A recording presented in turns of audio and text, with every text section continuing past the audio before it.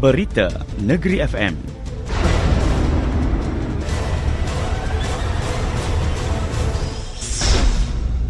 Assalamualaikum dan salam Malaysia Madani, bersama-sama saya Siti Zainab Abdul Syukur.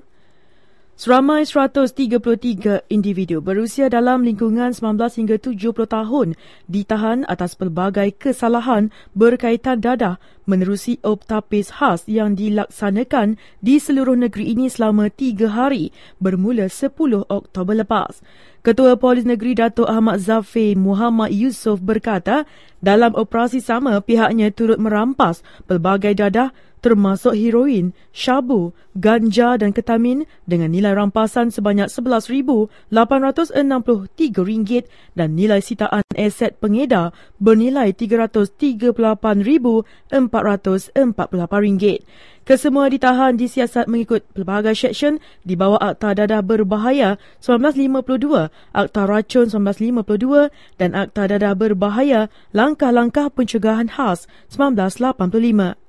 Dalam pada itu, beliau memaklumkan seramai 5,685 individu ditahan membabitkan pengedar, memiliki dan penagih di negeri ini bagi tempoh 1 Januari hingga 30 September lepas.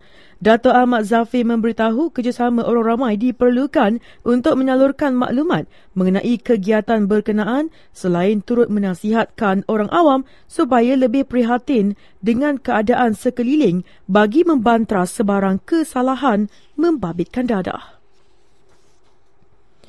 Orang ramai dinasihatkan untuk tidak menyentuh isu 3R iaitu Raja, Agama dan Kaum berhubung perarakan pada Pesta Kebudayaan Guanggong Antarabangsa Negeri Sembilan di Seremban pada Sabtu lepas. Ketua Polis Daerah Seremban, Assistant Commissioner Arifai Tarawih berkata, pihaknya terlebih dahulu telah dimaklumkan mengenai perarakan terbabit dan telah mendapat kebenaran daripada Majlis Bandaraya Seremban MBS. Video tular di laman sosial memaparkan peserta perarakan itu yang mengibarkan bendera negara China pada Sabtu lepas adalah bukan warga negara Malaysia. Bagaimanapun sehingga kini pihaknya tidak menerima sebarang laporan polis berhubung kejadian berkenaan. Pesta Kebudayaan Guanggong Antarabangsa Negeri Sembilan merupakan festival kebudayaan Cina antarabangsa yang membabitkan peserta dari 6 negara iaitu China, Taiwan, Thailand, Vietnam, Singapura dan Malaysia. Wacana Nasional. Langkah kerajaan membuat pengapungan harga ayam dan telur di pasaran antara lain bagi memastikan manfaat subsidi yang diberikan sebelum ini hanya dinikmati rakyat yang berhak, bukannya warga asing dan golongan mahakaya.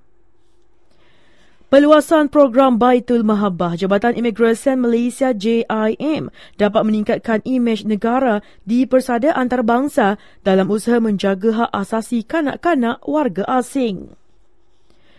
Keretapi Tanah Melayu Berhad KTMB akan menyediakan perkhidmatan tambahan 2 unit tren elektrik ETS bagi laluan stesen Kuala Lumpur Central, KL Central ke Padang Besar dan sebaliknya sempena sambutan perayaan Deepavali.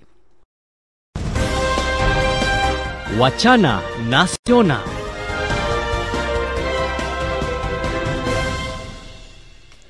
Dua beradik lelaki berkaitan kes derhaka ibu didakwa di Mahkamah Magistrate Port Dickson atas pertuduhan mencederakan ibu kandungnya bulan lalu.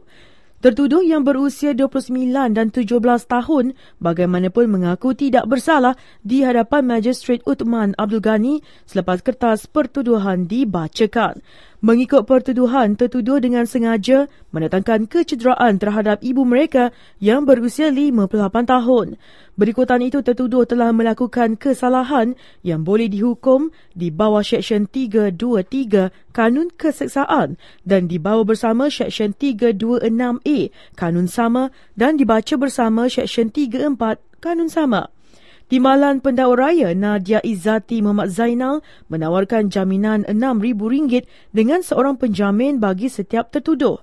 Tertuduh pertama yang merupakan anak ketiga daripada 5 beradik merayu jaminan yang minimum kerana tidak bekerja, manakala tertuduh kedua memaklumkan masih bersekolah. Peruntukan RM2.47 bilion untuk projek perumahan rakyat PPR menunjukkan komitmen kerajaan dalam menyediakan kediaman mampu milik kepada golongan B40. Rata-rata orang awam memberikan reaksi positif berikutan ia mampu memberi peluang untuk golongan belia dan B40 untuk memiliki rumah pertama mereka. Untuk perumahan rakyat ni saya sangat sokong lah. Sebab kalau nak diikutkan pun kebanyakan rakyat sekarang ni dia macam pendapatan tu banyak yang terjejah lah. Dia boleh tolong yang susah punya orang lah dengan mudah punya orang. Because sekarang sewa rumah pun mahal kan. Biasa-biasa pun mau 2,000 lebih for 1 bulan. Bagi pandangan saya, golongan muda yang macam saya baru bekerja, senanglah untuk dapatkan rumah sendiri. Mungkin saya satu hari nanti mungkin saya akan dapat rumah tu atas nama saya sendiri, tak perlu atas nama keluarga. Projek yang perumahan ni sangat membantulah buat masa ni sebab banyak. So memandangkan Negeri Sembilan ni pun dah bandaraya, so boleh tahan jugalah harga sewa rumah mahal jugalah kan. So yang cita-cita nak mendapat rumah sendiri tu bolehlah dengan ni, boleh menggunakan kemudahan ni lah. Ahmad Nazir Razri Rasmi, Lim Biyan, Nur Izzah Batrisha dan Arivana Subramaniam. Terdahulu, Perdana Menteri Datuk Seri Anwar Ibrahim mengumumkan peruntukan RM2.47 bilion untuk melaksanakan PPR. RM546 juta disediakan bagi meneruskan 36 pembangunan PPR termasuk satu projek baharu di Keluang Johor. Manakala 15 PPR dijangka siap tahun hadapan yang akan memanfaatkan 5,100 ketua isi rumah dan 14 program rumah mesra rakyat membabitkan 3,500 unit rumah akan dibina dengan peruntukan RM358 juta. Sekian berita yang disunting oleh Nora Syikin binti Harun. Berita Negeri FM, peneraju berita berwibawa. Saya Siti Zainab Abdul Syukur. Assalamualaikum dan salam Malaysia Madani.